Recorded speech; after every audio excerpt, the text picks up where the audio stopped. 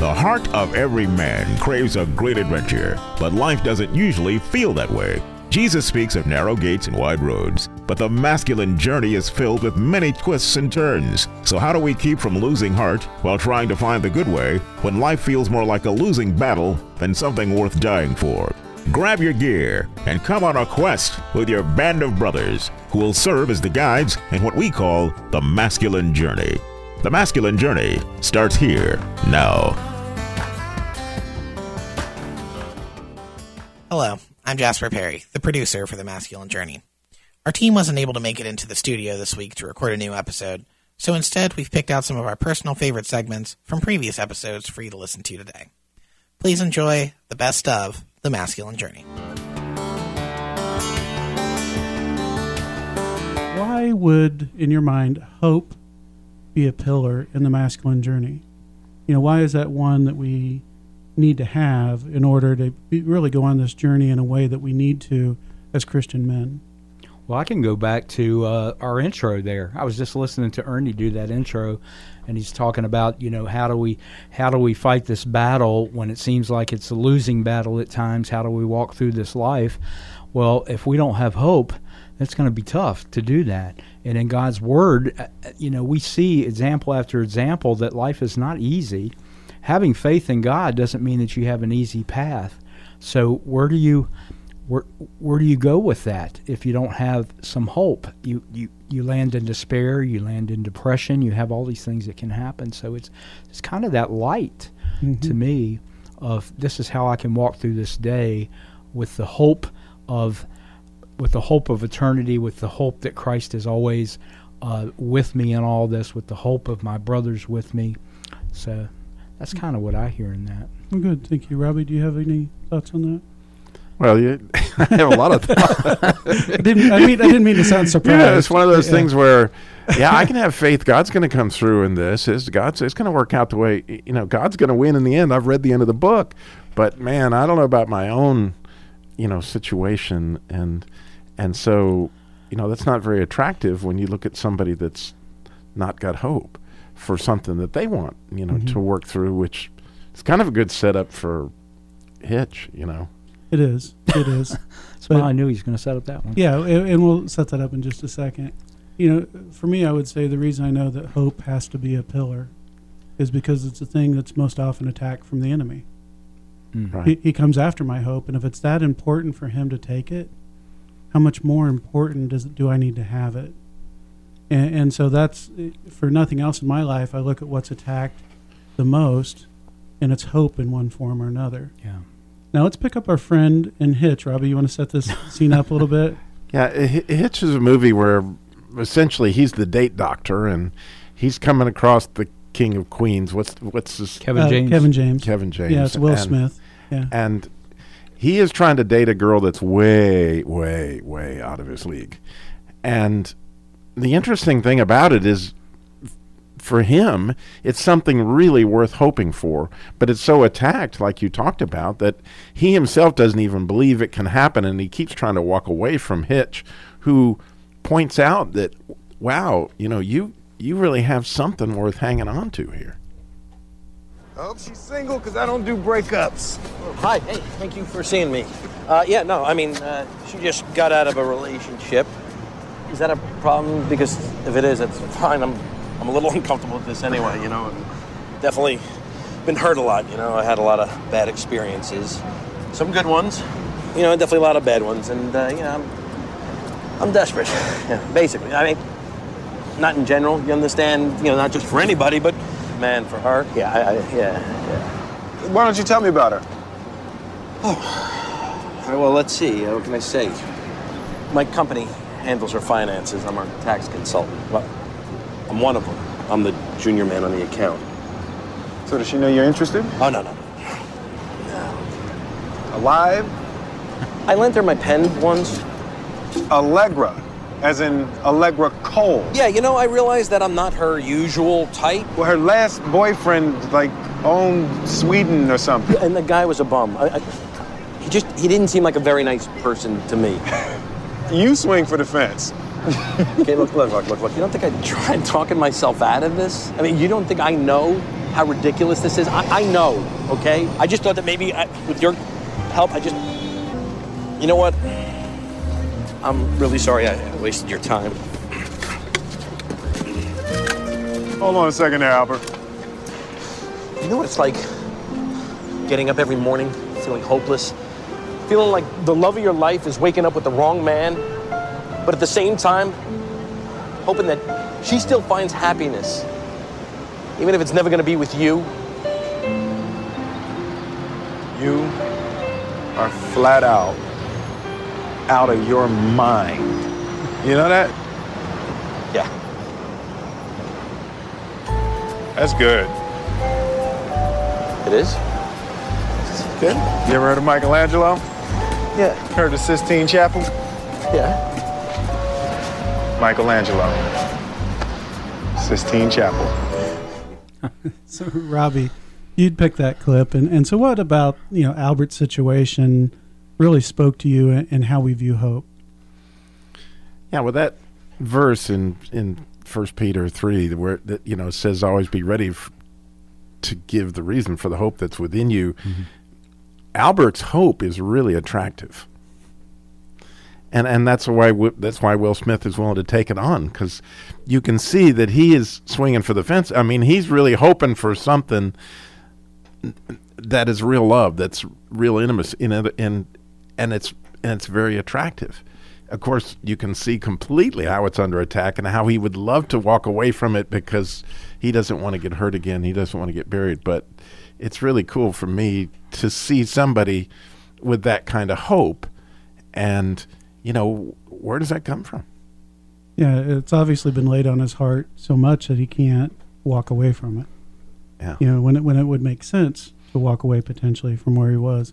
Dennis, what about that clip? Was there anything in it that kind of spoke to you? Well, other than the music got very hopeful there as soon as he started talking about Michelangelo.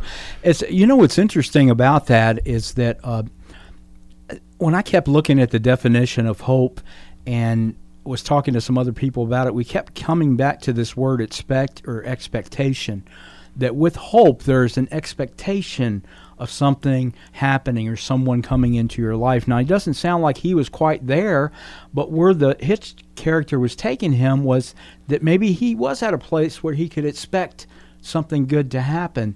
And that hopeful expectation really is something that I don't know that we see it that way all the time, when it really is.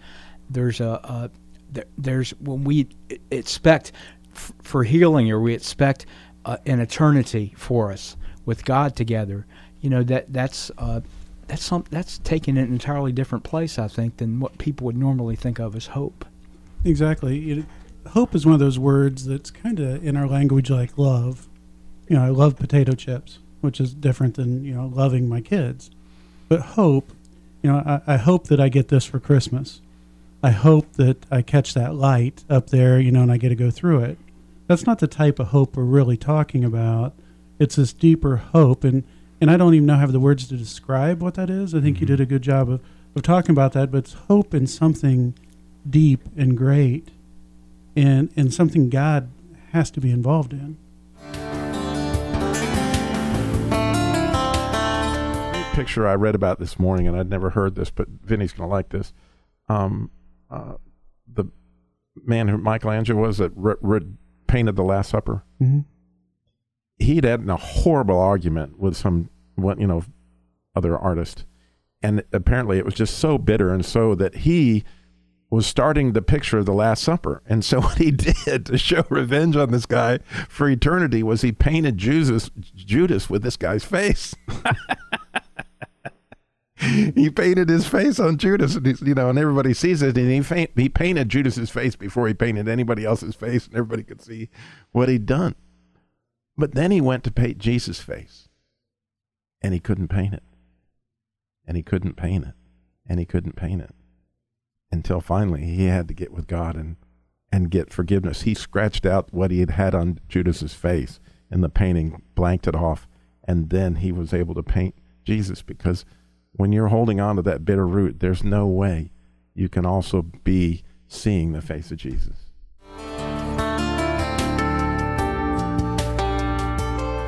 a lot of people see God as this big, mighty smoter in the sky. Smiter of the smite. Yeah, man. And there's no doubt that there's a place for reverence, and don't get me wrong, but there's also a place for play.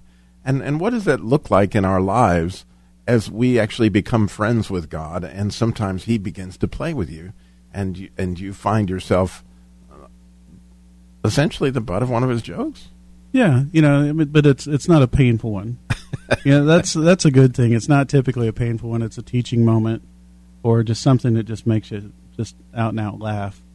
Now, growing up, I'm not quite as old as some of you guys, but growing up, the first movie that I remember that had God in it was actually the movie we're going to play a clip from, which is Oh God with George Burns. And so that was the first time I remember God having a character in a movie other than, burning bush on the type thing. And so, Robbie, why don't you go ahead and set up a little bit on this clip so we can listen to it? Yeah, it's an interesting thing. God has transitioned in Hollywood over the last 3 decades that most of the time now you'll find him is a pretty funny character.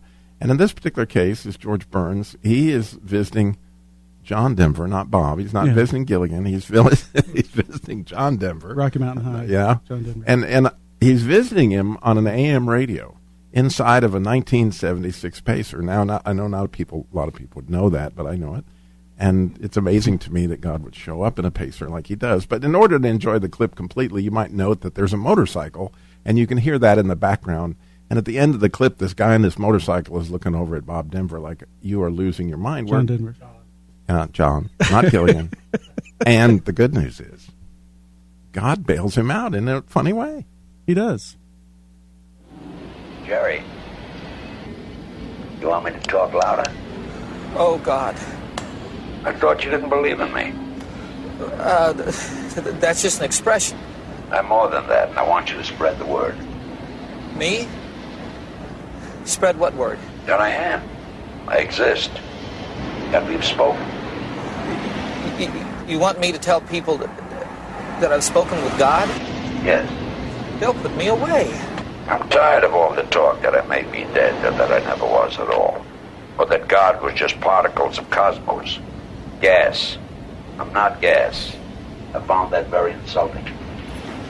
Do you actually expect people to believe? That's your job. But I'm just a man. I'm no Moses. What was Moses? You think Moses was born on page 1? Moses was just a messenger. My messenger.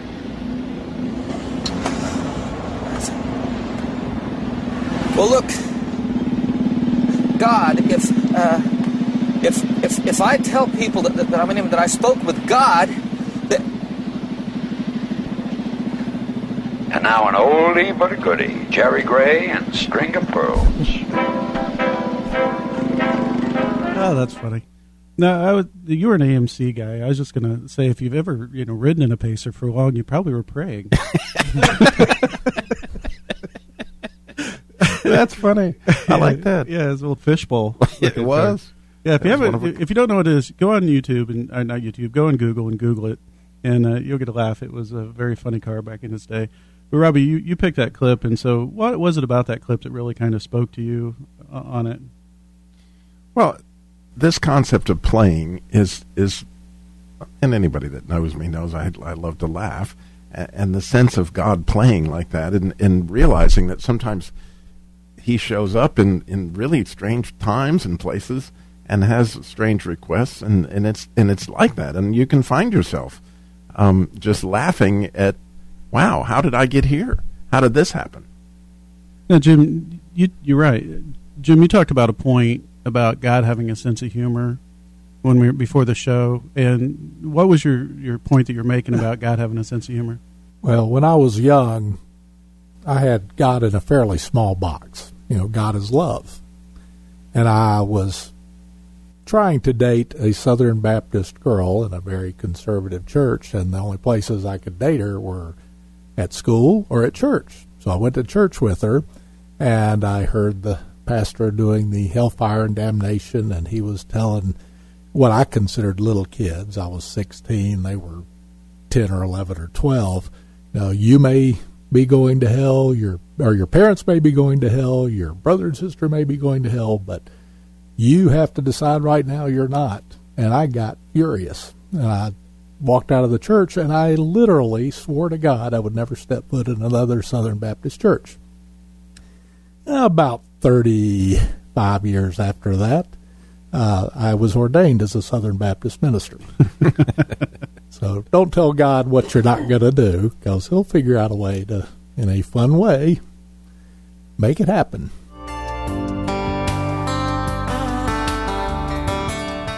Hi, this is Sam with Masculine Journey. I'm here with my son Eli. We're going to talk about ways that you can help support the ministry. One way, you can go to smile.amazon.com. There's information on our website there on how to do that.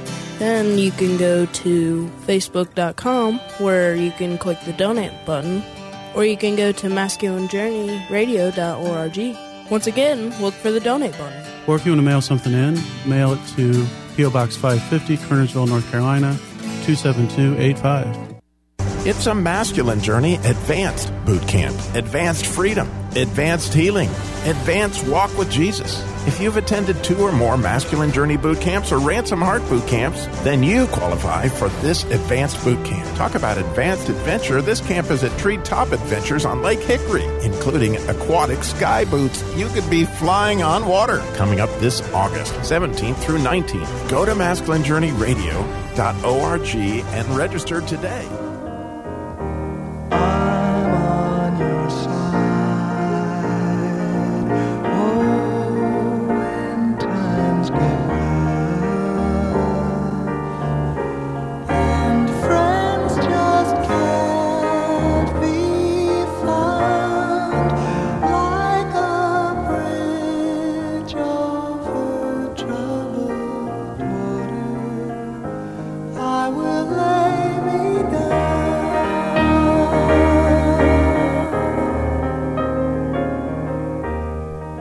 You know, I still get chills hearing that song.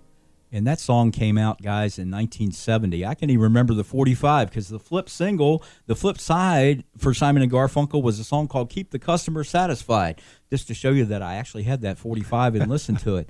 But I remember, Jim, you were talking about a church out in Charlotte, I think, where someone sang that song in church and how it related to Yeah, we think you. using modern music was actually, I was part of that when I was in high school. Yeah. We had a very progressive minister of music, and he wanted to get contemporary. So we were singing that and a couple others in, I want to say, I thought it was earlier than that, but in the late 60s, early 70s in church. And I had a Presbyterian church. Yeah, no less. and I was at Main Street Baptist in Kernersville here in the Triad back a few years ago, and my buddy, Pastor Mike Willard, he was doing a sermon series. He asked me to sing that song, and I said, you know, I love that song. I've never sung it in church. And I actually did it. And what the message God gave me to start, I said, I want you to close your eyes and listen to this song and imagine God singing this song to you. And the feelings that we get. And Wayne, the word didn't come of intimacy necessarily, but there was someone that came up to me. Actually, we have another pastor, Mike G., that's been part of our boot camps before. His dad came up to me, and his dad was in the Vietnam War back in the late 60s, and he came up to me and he said, you know, I heard that song over and over and over, but I never heard it in that way before. I never heard it as a song where God is saying to me, I will lay me down for you. You know, I will love you and take care of you. And Wayne, that's really part and parcel of that whole intimate relationship with God. Yeah, we were talking about it earlier. One of the things he's recently told me since giving me this word was this upper room intimacy. Whenever you look at Jesus going to the upper room with the disciples, it's a place where he brings us into the most intimate of conversations.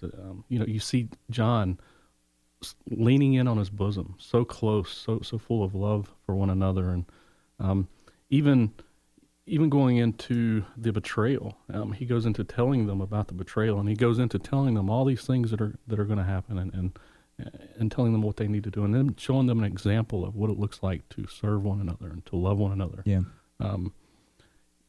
There's so much there if you'll draw close to him.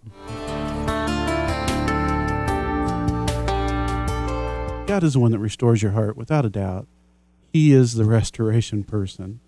But he also gives us the, I don't know how I'd want to say it, just the honor, the privilege, the adventure to walk with him, sometimes in being involved with that and with someone else.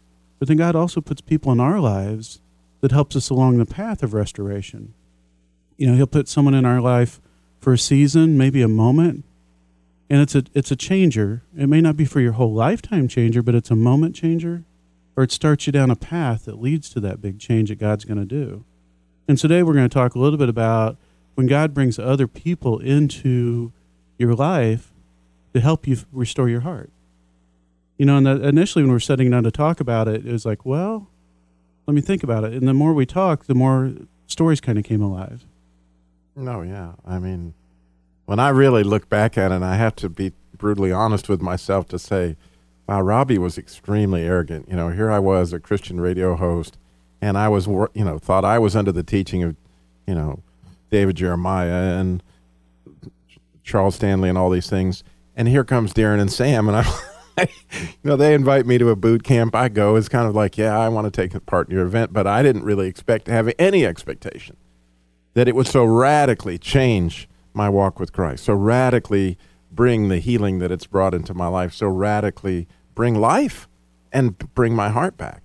But, and Sam and Darren and Vinny and Andy were sitting across, everybody's had a role in, the stories, because as you watch other people begin to get freedom, when you hear their story of this is how it happened for me, you relate to pieces of that, and you begin to go, not only do you want that, but you begin to see how God could come for you in that, and how to ask him to walk with you.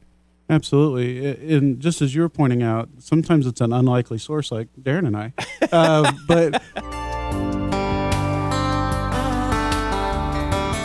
there's all these things that come up into your life. As Robbie says, you got to build a mantle, and you got to get on top of it and ride it to where he wants to take you. And for me, he's taken me a long way. I mean, heck, I'm 85. What do I got to complain about? Sam, there's a lot of control issues there, which I think you yeah. For me, and we can talk biblically, which we always want to reference back to the Bible, but that is a book of examples, and those things are mirrored in movies. It's mirrored in our lives, and that's what draws us to those movies. Is there's something true in some of them, not all of them, but there's some truth in them that draws us to them. For me, I was married for a lot of years to a really good woman. We had some issues that we really couldn't move around, and I began to believe along the way that the answer to it was for me to love her better. Now, I did need to love her better when I initially, felt that way, and God told me, you need to love her better. But then that became, if I love her better, I can fix all these issues. I can fix her issues, I can fix my issues. And along the way, I just began to feel like, okay, if I don't do it, it won't get done. I didn't walk with God closely through it like I should have. As a matter of fact, he told me to do some things that I had trouble doing. In every marriage, there's opportunities to forgive each other for things. And he was calling on me to forgive, and I just really struggled on it. And had I probably listened to him, it may have been a different outcome. But you know what happened was I didn't walk with him through it, and I had all this control, trying to think I could handle it. And on the backside of it, the really cool thing that I found was just some real freedom of the pressure that I'd internally put on myself. I lived with this feeling that I could control of it, and if I could be better, I could do better, I could just work harder, then everything would be okay. And when it wasn't, and I was relieved of that, wow, just peace and freedom on the backside of that, of something I built. No one else did that. Maybe the enemy influenced it, but I built that. And God said, no, I got to dismantle that in you. It's not healthy. Now, Robbie, you kind of had some of that peace as well as you went through some things, didn't you? Oh, man, when I lost, the dealership, the second part of the story, it was horrific for my family and watching all these things happen and, no money and all the things that went with that. But it didn't take me long to realize I was having a recurring nightmare that I had to sell more cars. I had to sell more cars. I had to sell more cars, and I had to meet this quota, and I had to, get Chrysler happy, and I would wake up in these horrible sweats, but there was no dealership anymore, but the pressure was still there, and it became obvious to me how the idols that I'd built and the things that I had thought were tremendously important that were just illusions, totally illusions. And the point of freedom is, at least I woke up to, I'm still have the nightmares actually to this day every once in a while, Sam, but at least I can wake up and say, hey, I'm not in that anymore. And I don't even want to think how that would have shortened my life or shortened my joy or shortened what I had in life based on the pressures that I had put on myself. Mm-hmm. I'm sure there's people that are in the car business that are completely adapt to that, but it was just not, it wasn't who I was, and God knew it. And the really cool thing is, when you walk with him, the disruption's going to happen. If you've lived your life this far and you haven't had disruption, I want to talk to you. Because as Jim said, I don't know anybody that's not been the case. If you haven't lived through dismantling, if you haven't, it's coming. I'm telling you, it's coming, but you've felt that.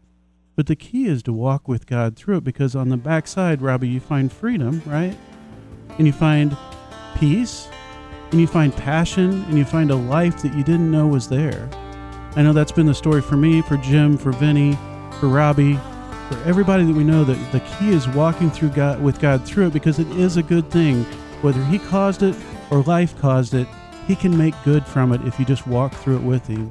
So no matter where you are today, turn to him and say, God, I know a disruption's coming. I know dismantling's coming. I know it's in the midst of it if I can't see it, but I trust you, and I'll let you lead me through it. Go to masculinejourneyradio.org to listen to past podcasts or to register for the boot camp. Talk to you next week.